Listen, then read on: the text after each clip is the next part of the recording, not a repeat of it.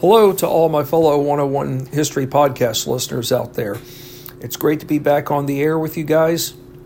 My faithful, ardent, loyal listeners, I should say. You know, there's probably nothing wrong with my saying greetings or hello to all of you, my 101 Podcast listeners. But I have no doubts that many of you whom have been with me for some time feel as though you have exceeded the 101 level. And I would have to say that pretty much a lot of you whom have been with me for some time have definitely graduated above 101 status. And for those of you out there who are newcomers, you will get that opportunity as well.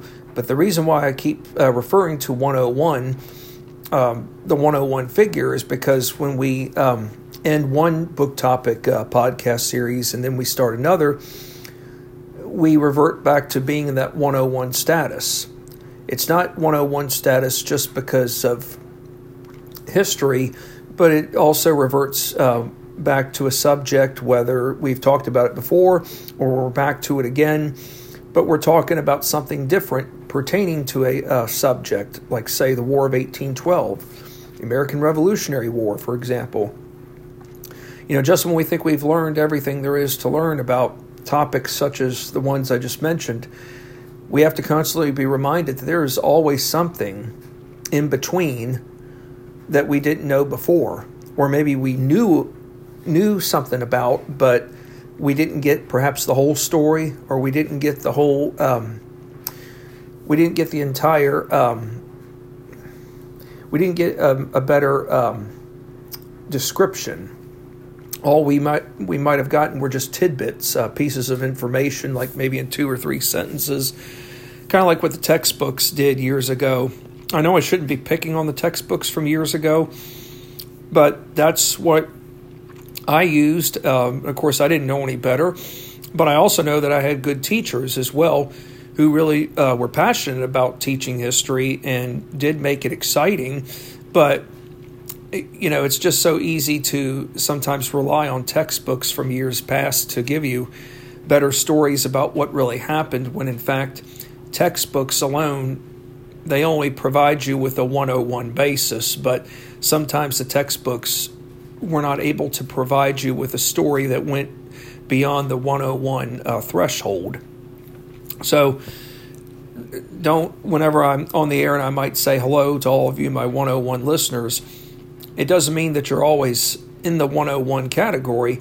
It just means that that when we have moved from one segment to another, or one topic to another, I should say, we aren't going back down to 101 forever. Think of it as just a temporary movement that allows you to restart from the bottom, but then work your way back up to the top. I know it may not be the grandest description, but it's the best that I can come up with in terms of description, and it's also my way of saying thank you to all of you whom have been with me for some time and helping make this journey all the more worth the while, because it truly has been a spectacular journey. I don't see any end in sight. I really don't. I'm always trying to look for new books out there where either I myself don't know much about story-wise, but I am willing to go the extra mile and find out more about a particular story that that intrigues me to where I feel that it needs to be brought to you all, so that you all walk away learning a little bit more than what you didn't know before. Isn't that the way it's supposed to be?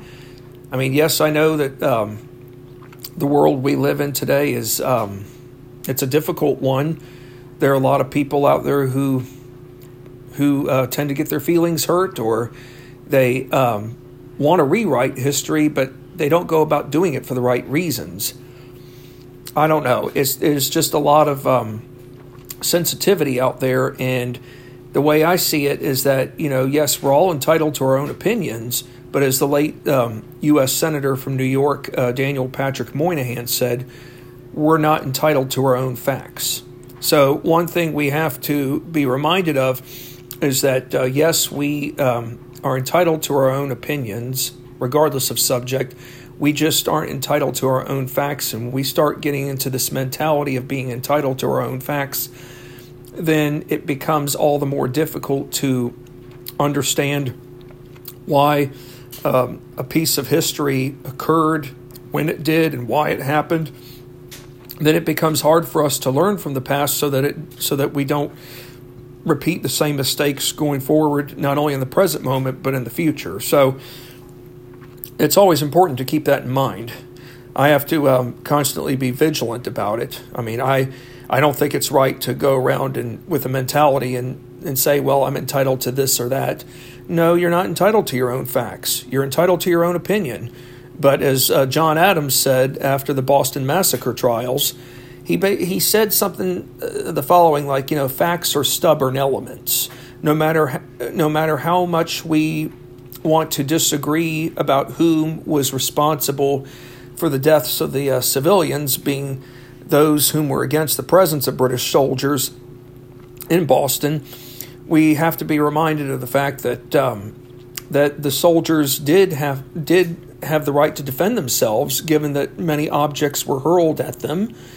And it got to the point where they could no longer take the abuse anymore, where one of those 8 soldiers did fire into the crowd. And yes, it's unfortunate that some civilians lost their lives, but we also have to be reminded that the crowd, or I should say the unruly crowd, was not protesting peacefully. They were hurling objects. And for John Adams, given that he defended the 8 soldiers, including their commanding officer, Captain Thomas Preston, he, said, basically one of the remarks he said was that facts are stubborn elements. They are intangible. You cannot change them. You can disagree all you want, but at the end of the day, the facts that are brought before a jury, the facts that are brought before a courtroom, that is what it is. And you have to accept it for what it is, no matter how much you are willing to disagree on. But at the end of the day, the facts cannot be erased. So it's just an important reminder, especially in today's 24/7 world where news is constantly around us. And, we have to wonder, whom do we trust? Whom do we not? That's just my take on it. But anyways, I think it's fair to say that we better get this show on the road, because we are going to be in part 1 of 2 to the Battle of Lake Champlain. We're at the point now, folks, where the battle is going to take place. And we're going to be discussing in this episode the Navy. Now, I will point out that when we're done with this episode segment, when I'm on the air again next for part 2 of 2 to the Battle of Lake Champlain, we will still talk about the naval campaign from an ending standpoint.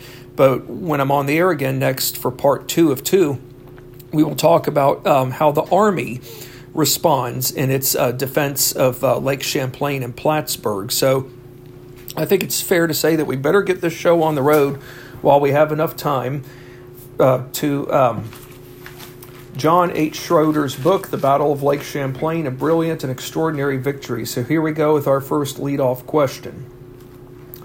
What were weather conditions like come early morning of September 11th once the British fleet officially set sail for Plattsburgh?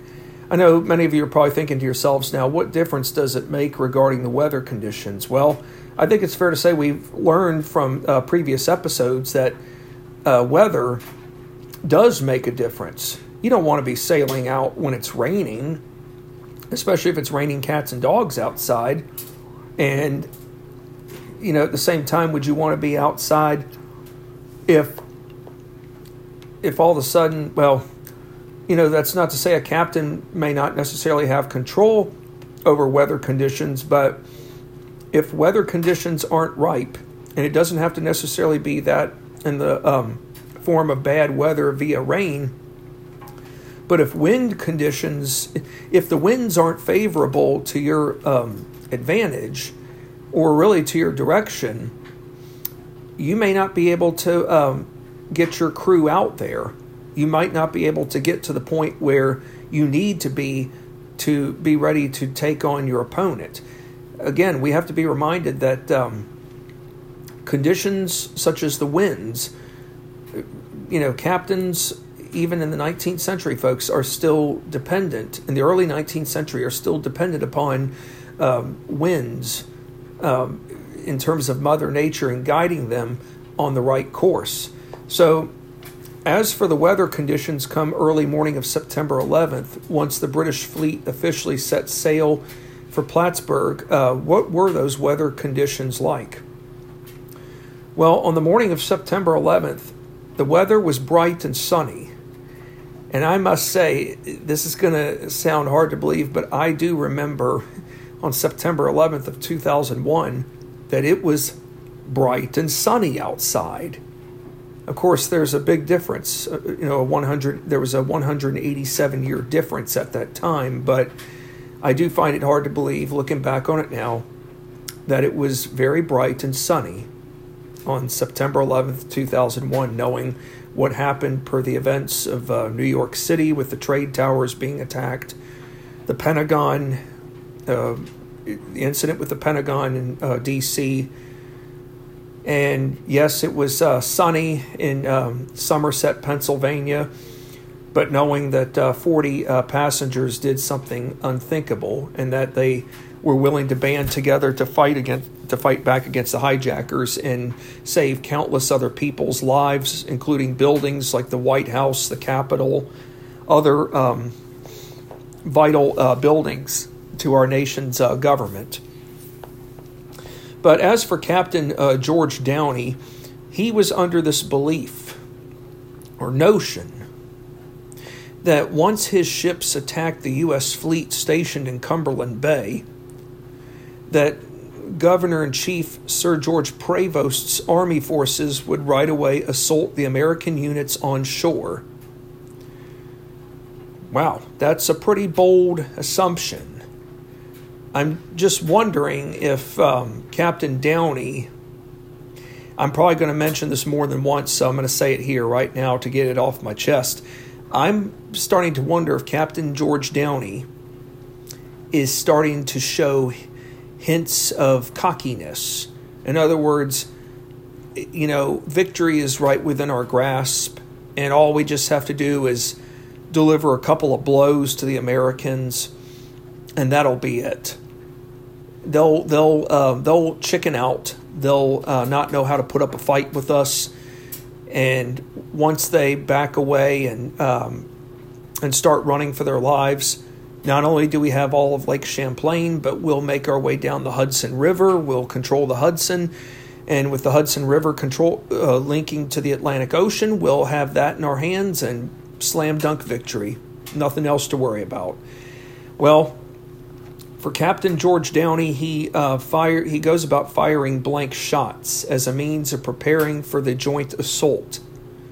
He approached Cumberland Head, or his fleet, I should say, just after 5 a.m. on September 11th. All British and Americans on board their vessels were able to see the mastheads of each opponent's side. So, if you're on the American side and you can see the British ships in terms of their mastheads, then you know what lies in store for you. For the British, oh yeah, we see the Americans' mastheads, but are they going to put up a fight? Well, you know what? If you're on the British side, yes, you know that you have the world's mightiest military in terms of Navy and Army, but that doesn't automatically mean that you are going to achieve victory. I mean, regardless of what the circumstances are, but given the situation that the United States is facing, knowing it was just a couple of weeks ago that the nation's capital was burnt, and now you have to wonder who's the next target. Is Baltimore going to be the next target, or what about this village in the northernmost part of New York State that borders Canada, being Plattsburgh on Lake Champlain, of all places? Well, it just so happens at this moment now, Lake Champlain in the village of Plattsburgh is that next spot. By 8 a.m. on September 11th, were both sides' fleets evenly balanced? Yes. There were 4 British warships: Confiance, Lynette, Chubb, just to name a few. A few of the 4. And then on top of the 4 British warships, you had 11 gunboats, which totaled right over 2,400 tons, with 917 men. Very impressive. Whereas for the Americans, it was 4 American warships: USS Saratoga, Ticonderoga, Eagle, Preble. Those were the 4 American warships, along with 10 gunboats, totaling around 2,224 tons with 820 men. So if you think about it, folks, there's about a 97, just shy of really a 100-man differential. The British may have 917 men to the Americans' 820, but it's really not that far off. British ships carried over 90 guns with overall metal weight of 1,864 pounds, whereas American ships had 86 guns with a metal weight of 2,033 pounds. Wow, these are some very impressive statistics. Yes, the numbers can say a lot. And numbers can, statistics, can report just about anything. But what statistics can't determine or can't dictate is overall leadership.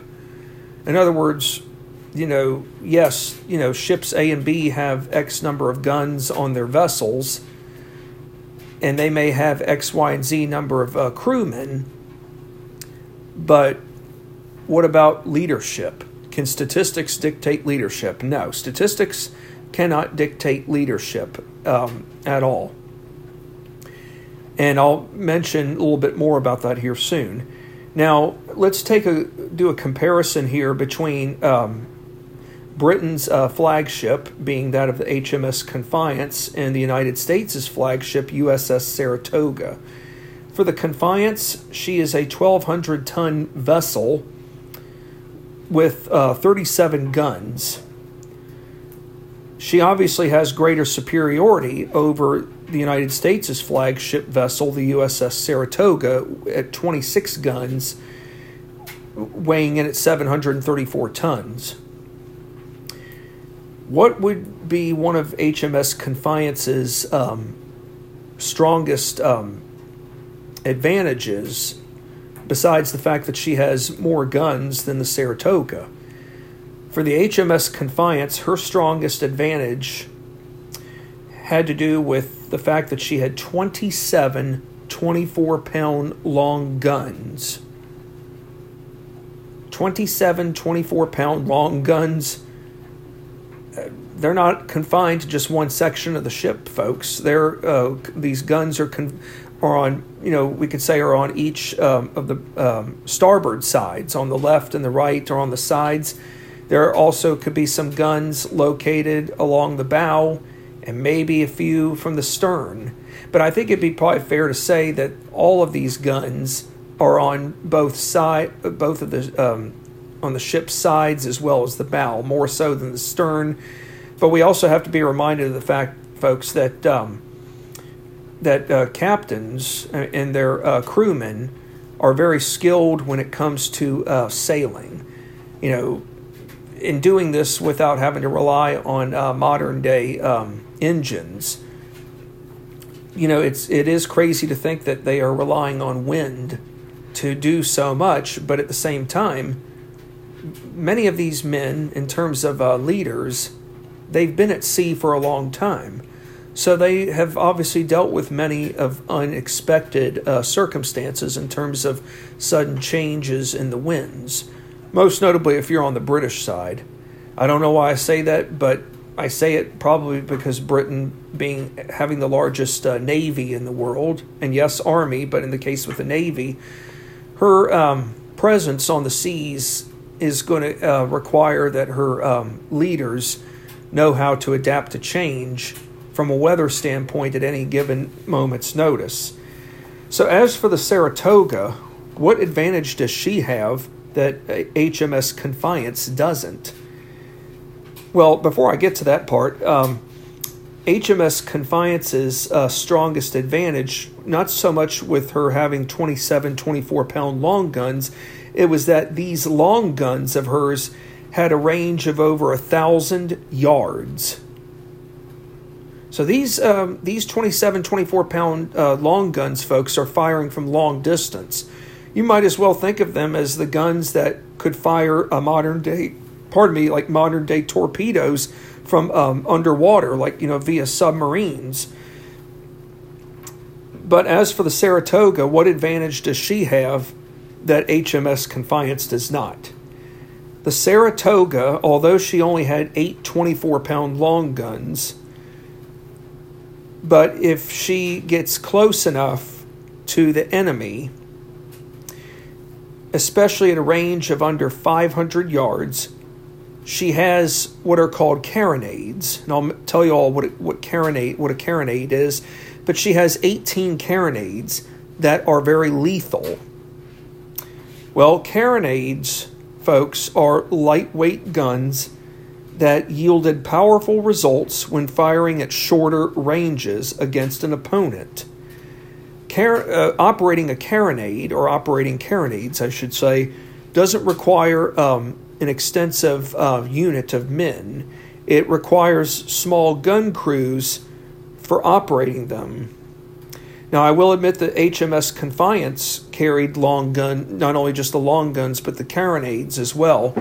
But to be able to have smaller gun crews operating these lightweight guns at a range of just under 500 yards, they are probably, I would think it'd be fair to say that the carronades are just as lethal as the 27, 24-pound long guns are, despite the difference in range. So just because you may not have as many long guns as your opponent, one side can certainly find a way to make up for the deficit that the other side does not have.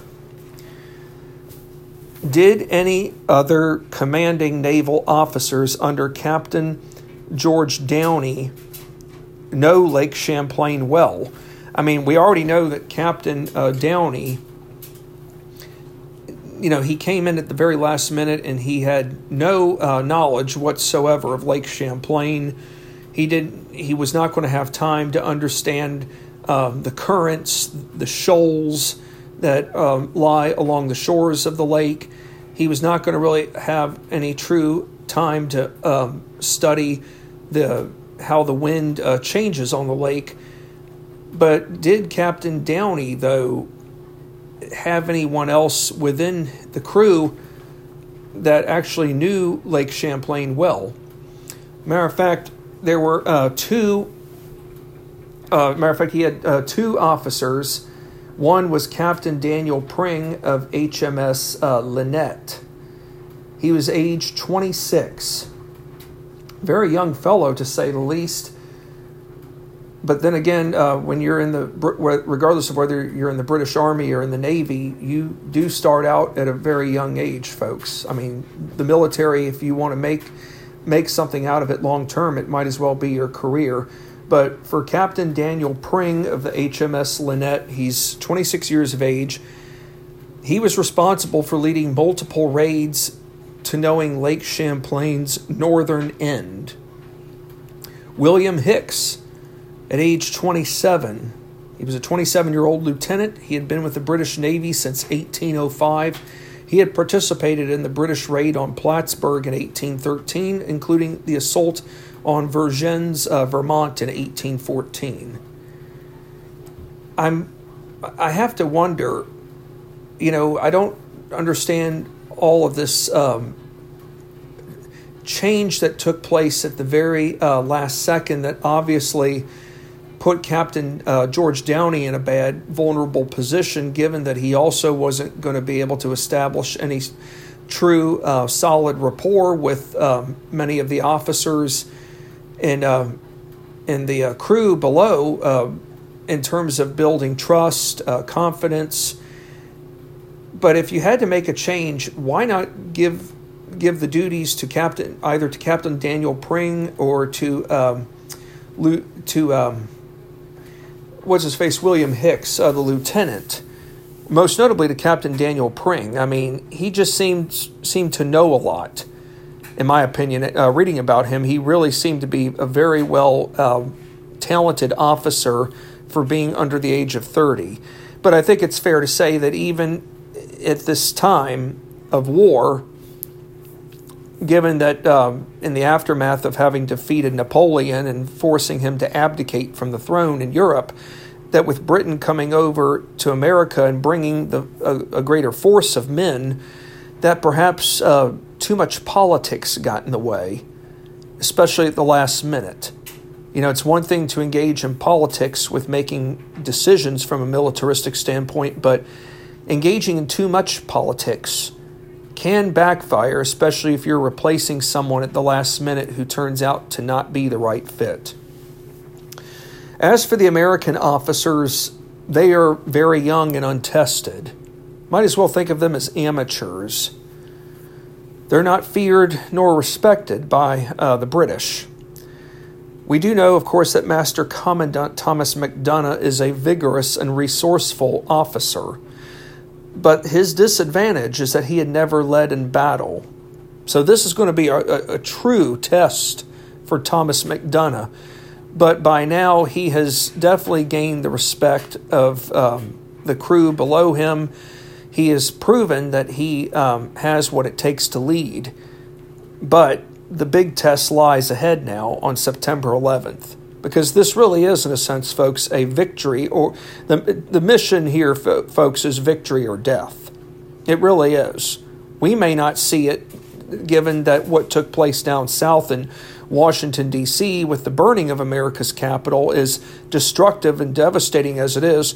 We do have to think about now further north what is going on, and can America stay united, not so much amongst her people, but from a country as a whole, given that her existence as an independent sovereign nation is on the fringes. So we're on borrowed time now more than ever. The government is running out of money, but we've got to score some victories. We've got to score some major victories that will keep the United States intact and perhaps send a message to Britain that, hey, we do know how to fight and we are not going to fall to you. If we didn't fall to you 30 years earlier, we're not going to do it again.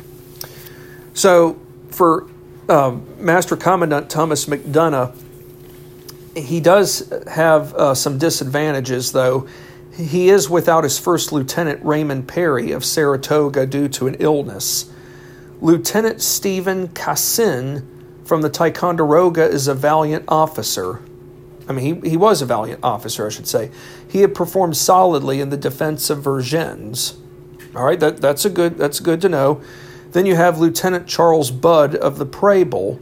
He had served with MacDonough prior, but he lacked a stellar record. Maybe it's fair to say that he didn't have a overall consistent record. Maybe it was one that just had too much fluctuation. Lastly, you had Master Commandant Robert Henley of the Eagle. He was known for a lack of adherence to Master Commandant Thomas MacDonough. I'm sure many of you are wondering, well, if this guy has a lack of adherence to Master Commandant Thomas MacDonough, then why is he on the water? Is he going to be the one that could screw it up for the Americans? Is he the one that's going to put us in a hole so bad that we might not be able to get out of it? Well, who knows, folks? In situations like these, this is where we have to put the past aside, and we would certainly keep our fingers crossed and hope that the crew will put their differences aside and work for the common good of the country.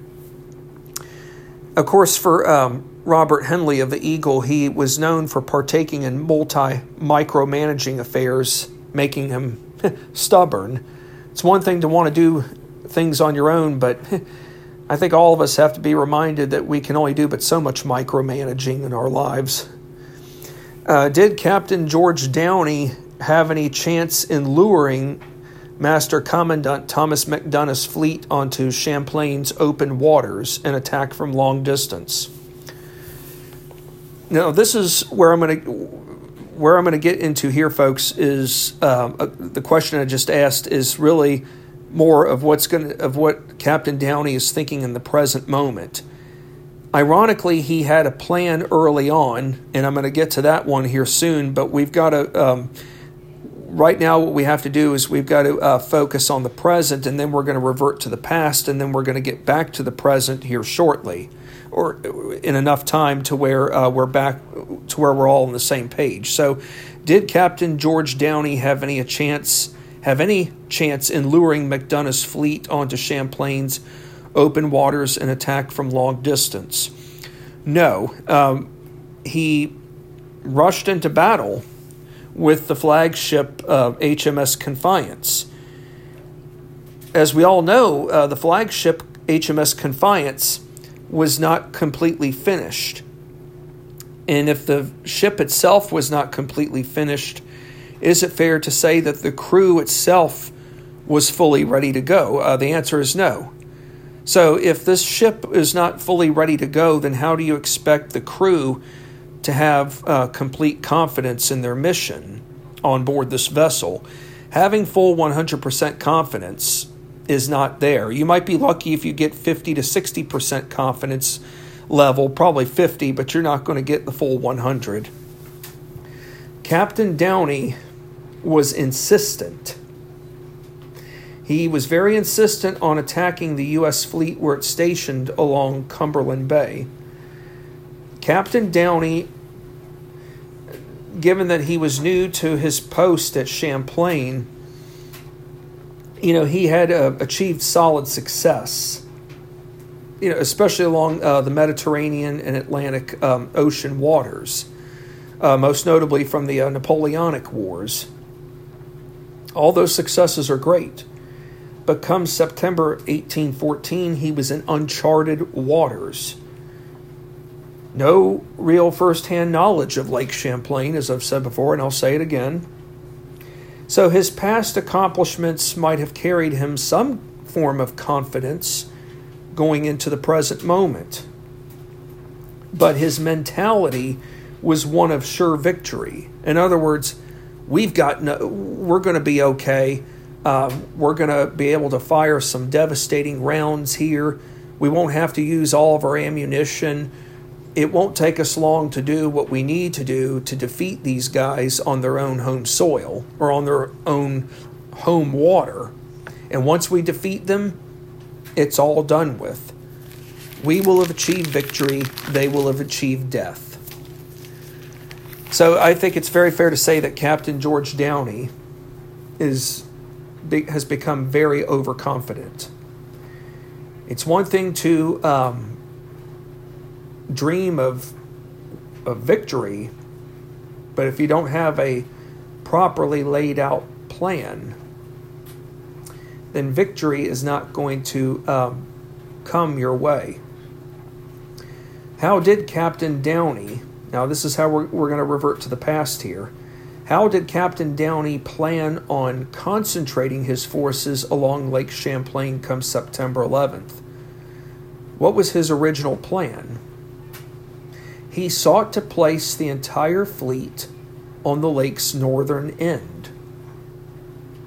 Think about that, folks. He literally wanted to place his entire fleet on the northern end. Basically, he wanted the American fleet to come to him directly, but the American fleet's in Cumberland Bay. And it's a good thing that they're in Cumberland Bay because it's only 2 miles wide. And for his vessels, they did get a much-needed break in the change of wind direction from what we learned in the previous podcast episode. But even with that stroke of fortune with wind direction, it doesn't mean victory. It doesn't mean that things could fully go your way 100%. It's just a modified break.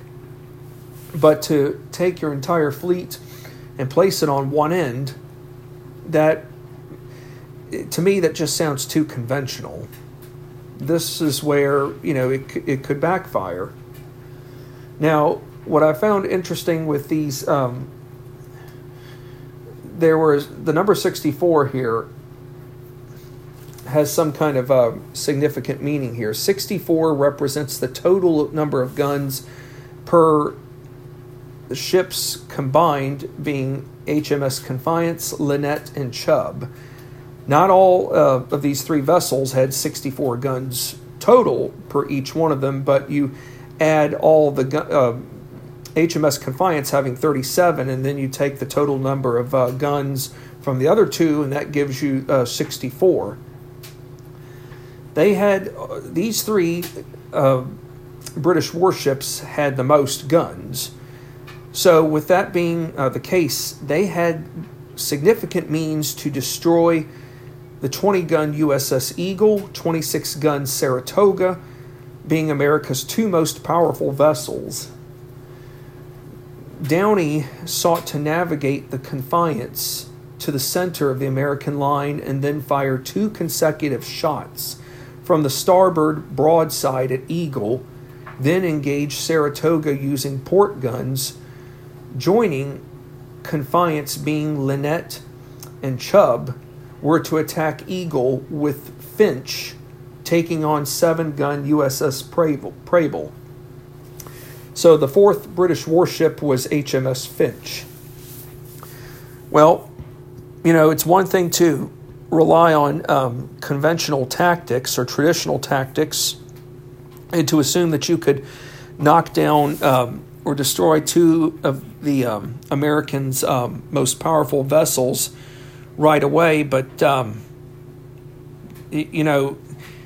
what you have laid out on paper or what you have planned in your mind may look great, but when it comes to actual fighting, it can be a whole other story, because so many things can change in the midst of the fighting, especially the change of the wind direction.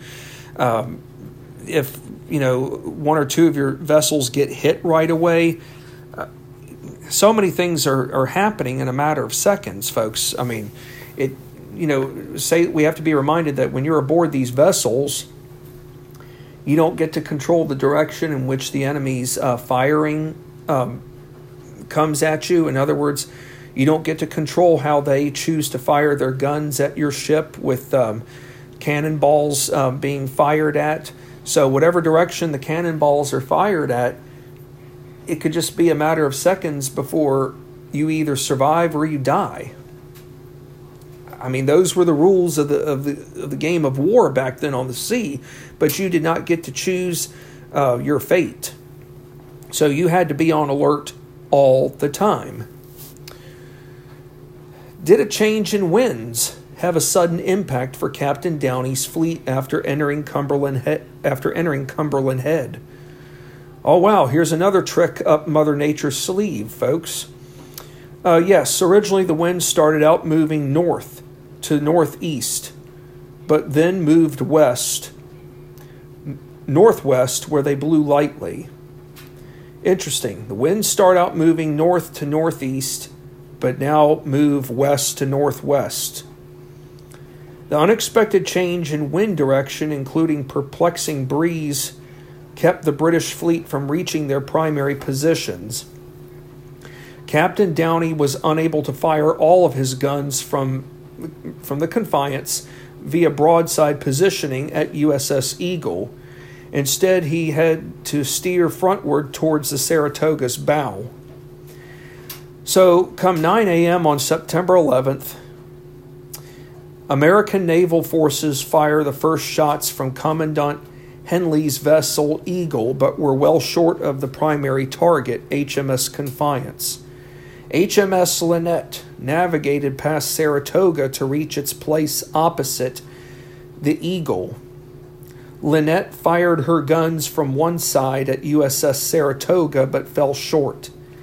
The battle officially started when Master Commandant Thomas McDonough spotted and fired a single gun from Saratoga, resulting in damaging two anchors from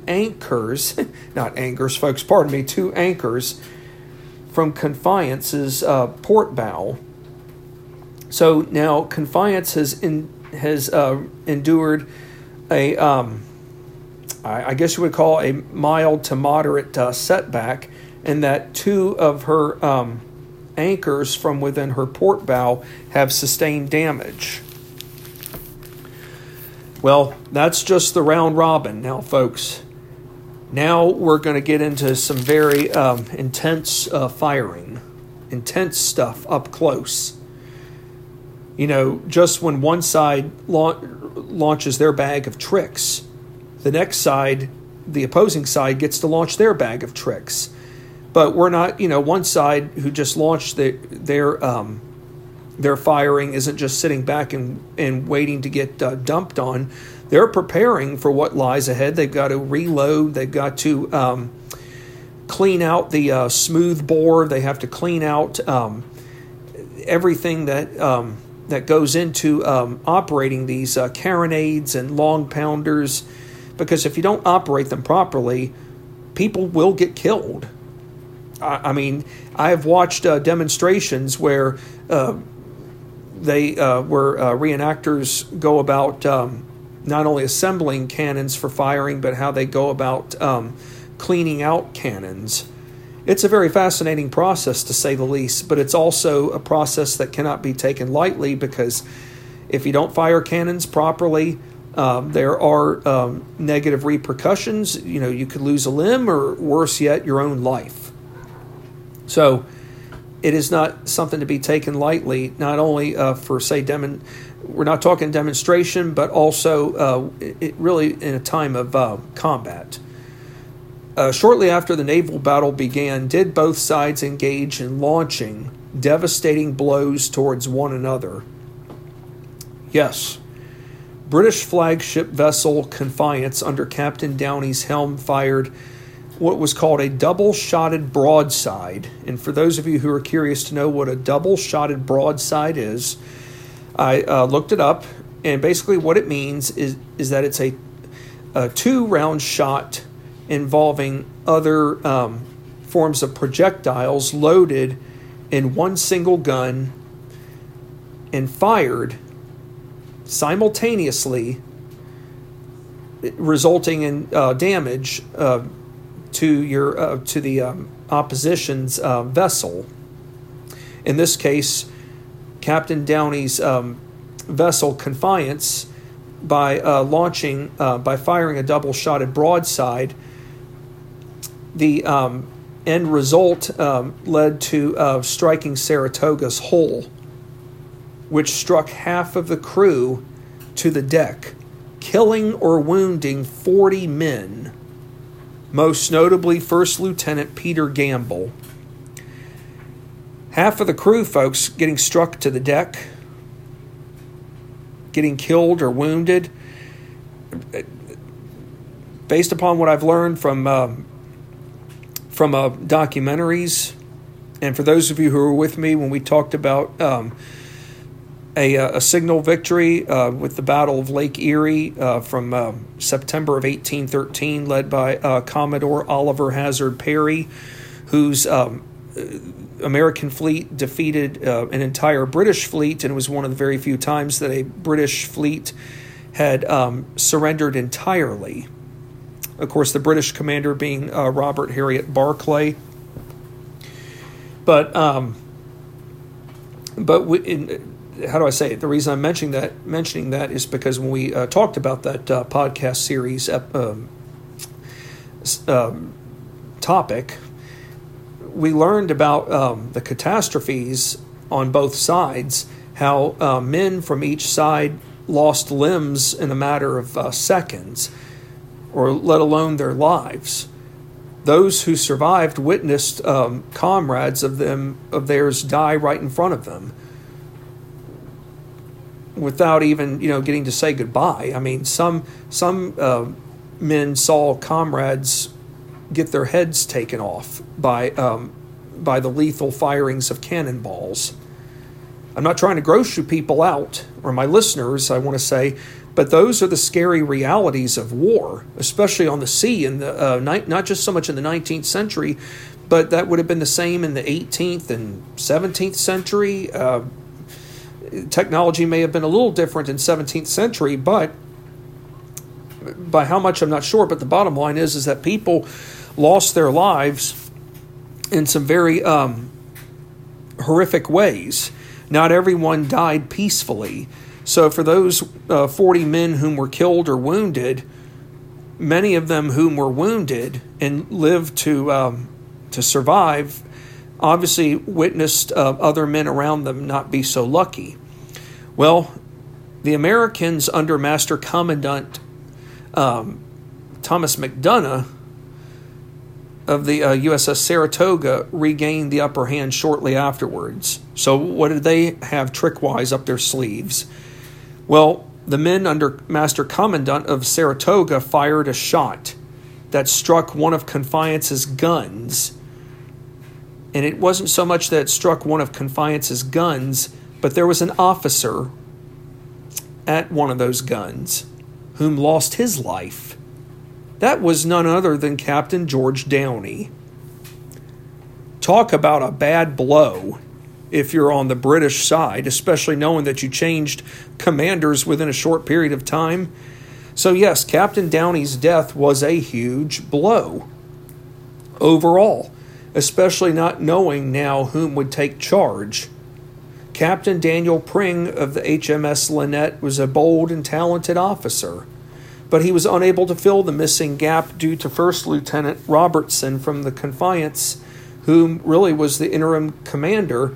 He was not able to dispatch a messenger to Captain Pring due to frigate's boats having been taken out. Talk about a massive setback. Which British ship was the first to surrender? It wasn't HMS Confiance, but it was HMS Chubb, as a result of enduring heavy firing from USS Eagle, whom shot away her cables, bowsprits, the bowsprit, sails, yards to main boom. Lieutenant McGee, the Chubb commander, endured a loss of 2 fingertips being shot off to getting wounded in the thigh by a splinter. I must say, folks, when you are fighting at sea, you are not safe anywhere when you are out, regardless of where you are positioned on the deck. You have to be willing to risk your own life, just as if you were by land, but you better know that no matter what direction those cannonballs are coming at you, your life can be taken away from you in a matter of minutes. You could lose a limb within a matter of minutes. That's how fragile the whole situation is, especially at this moment in America's time. HMS Finch and USS Preble battled each other for an hour until the Preble dropped anchor. HMS Finch pursued USS Ticonderoga, but was no match as Lieutenant Casson launched a severe side firing, damaging Finch's main boom, mast, rigging. HMS Finch ran aground on a shoal. So when a ship runs aground on a shoal, that means they've hit bottomed out, flattened out to where their vessel is no longer operable.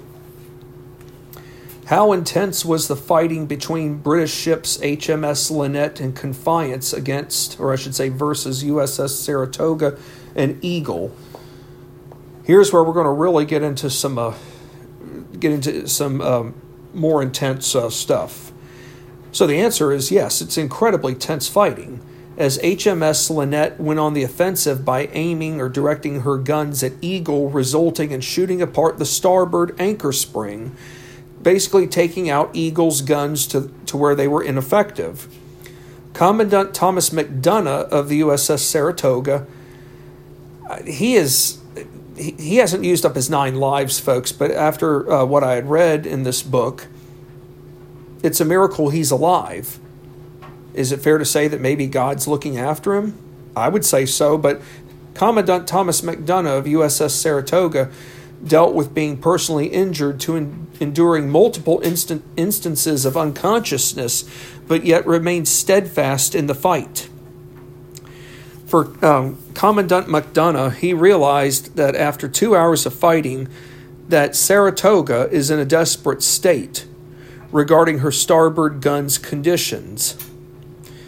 Well, he's got to do something different, but time is really not on his side, but he's got to do something quick before before something else happens, because if his ship endures another blow, then his ship could be taken out to where victory really is within Britain's grasp. So what does Commandant MacDonough do? He called for turning Saratoga, which enabled the crew to remove or cut off the stern anchor, including cutting the bow cable, which in the end helped Saratoga get turned from end to end.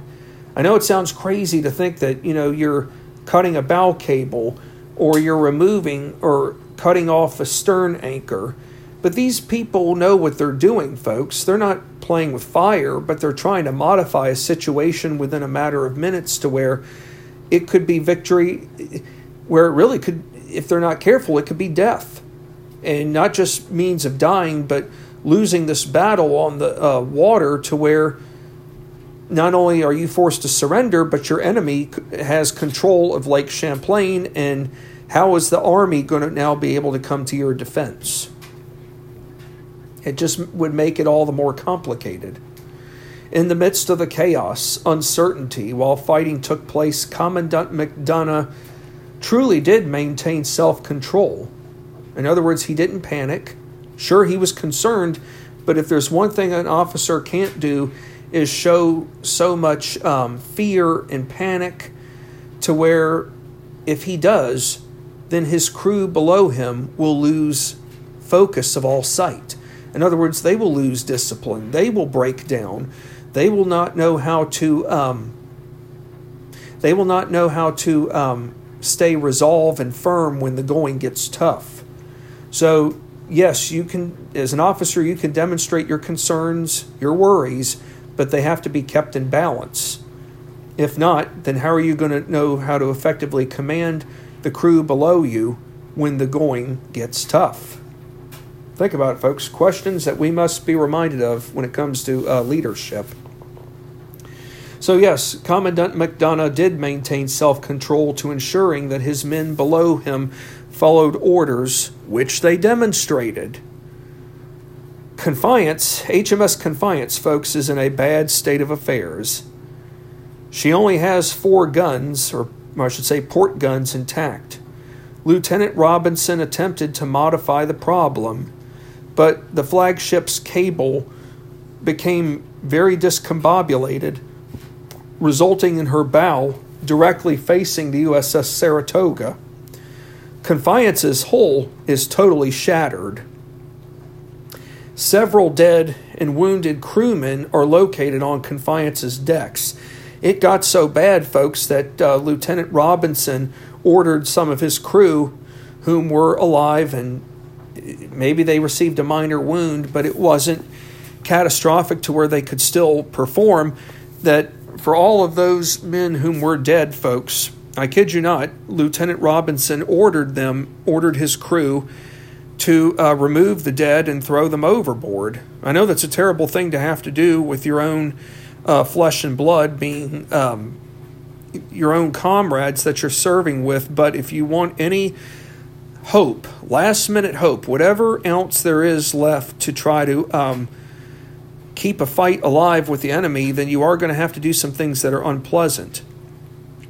And they also were forced to relocate those whom were wounded to down below to where they would not be immune from further firing. But given the state of the ship and how it was, I'm not sure how much safety those whom were wounded would have been ensured, given how bad their state of condition was. And we do have to wonder how many of those men would have known how to have swam. The reason I mention that is because I talked about that even when I did the podcast book series topic, A Signal Victory, about the Lake Erie campaign from 1813. Both sides had many of crewmen whom did not know how to swim. So if their ships were completely taken out of commission to where the masts, the cables, the whole 9 yards was taken apart, and these men were fighting for their own lives, which meant having to jump off the ship. Many of them, if they had a life jacket on, that's great, but obviously they were not the same kind of life jackets that we know today. But for many of those men, they did not know how to swim, so many of them sadly met a tragic death by dying in the waters as a means of not knowing how to fend for their own safety. Very tragic circumstances, not just so much from one opponent's side over the other, but from both sides within. So there are British gunboats nearby, but the state of conditions are so bad to where there's just simply not enough men available to keep this fight going. Lieutenant Robertson, in the end, was forced to halt the fighting. As for HMS Lynette, she had over a foot of water on her lower deck, and she too was forced to surrender. Well, I'll tell you, timing and making last-minute decisions, for better or for worse, can either make or break one side and benefit the other. I tell you, Master Commandant Thomas McDonough was at the right place at the right time, not just at the moment for calling for turning Saratoga, but he was there even when the going got tough. Sure, he could have been told, I can't stay in this fight anymore. I need to go get sent down to a lower deck or into a quarters room where I won't be hurt. Well, if you do that, don't you feel like you're abandoning your crew? Yes. In other words, to me, Master Commandant Thomas McDonough probably deserves to get a Purple Heart. I mean, he's fighting while semi-wounded. He's fighting knowing that he's been in and out of consciousness. If that doesn't say it all right there in terms of getting a Purple Heart, I don't know what does. But what I do know is that the United States, as of right now, is in a much better shape than it was 2 weeks earlier on August 24th of 1814. So, of course, we won't know the news just yet of what has happened on Lake Champlain, but we still have a lot of unfinished business to take care of. And when I'm on the air again next, we will get into part 2 of 2 with the Battle of Lake Champlain. We will learn some other stuff following the aftermath of the naval battle, but we will now talk about the Army battle. And as for the Americans, it will be U.S. Brigadier General Alexander Macomb versus Governor-in-Chief Sir George Prevost. Well, thank you for your time as always, and I will look forward to being back on the air with you all. And thank you for being such ardent listeners. Without you guys, I don't know where I would be, but you all have made this possible. And for those of you who know of others out there who want to learn more about history, tell them to come to my site. They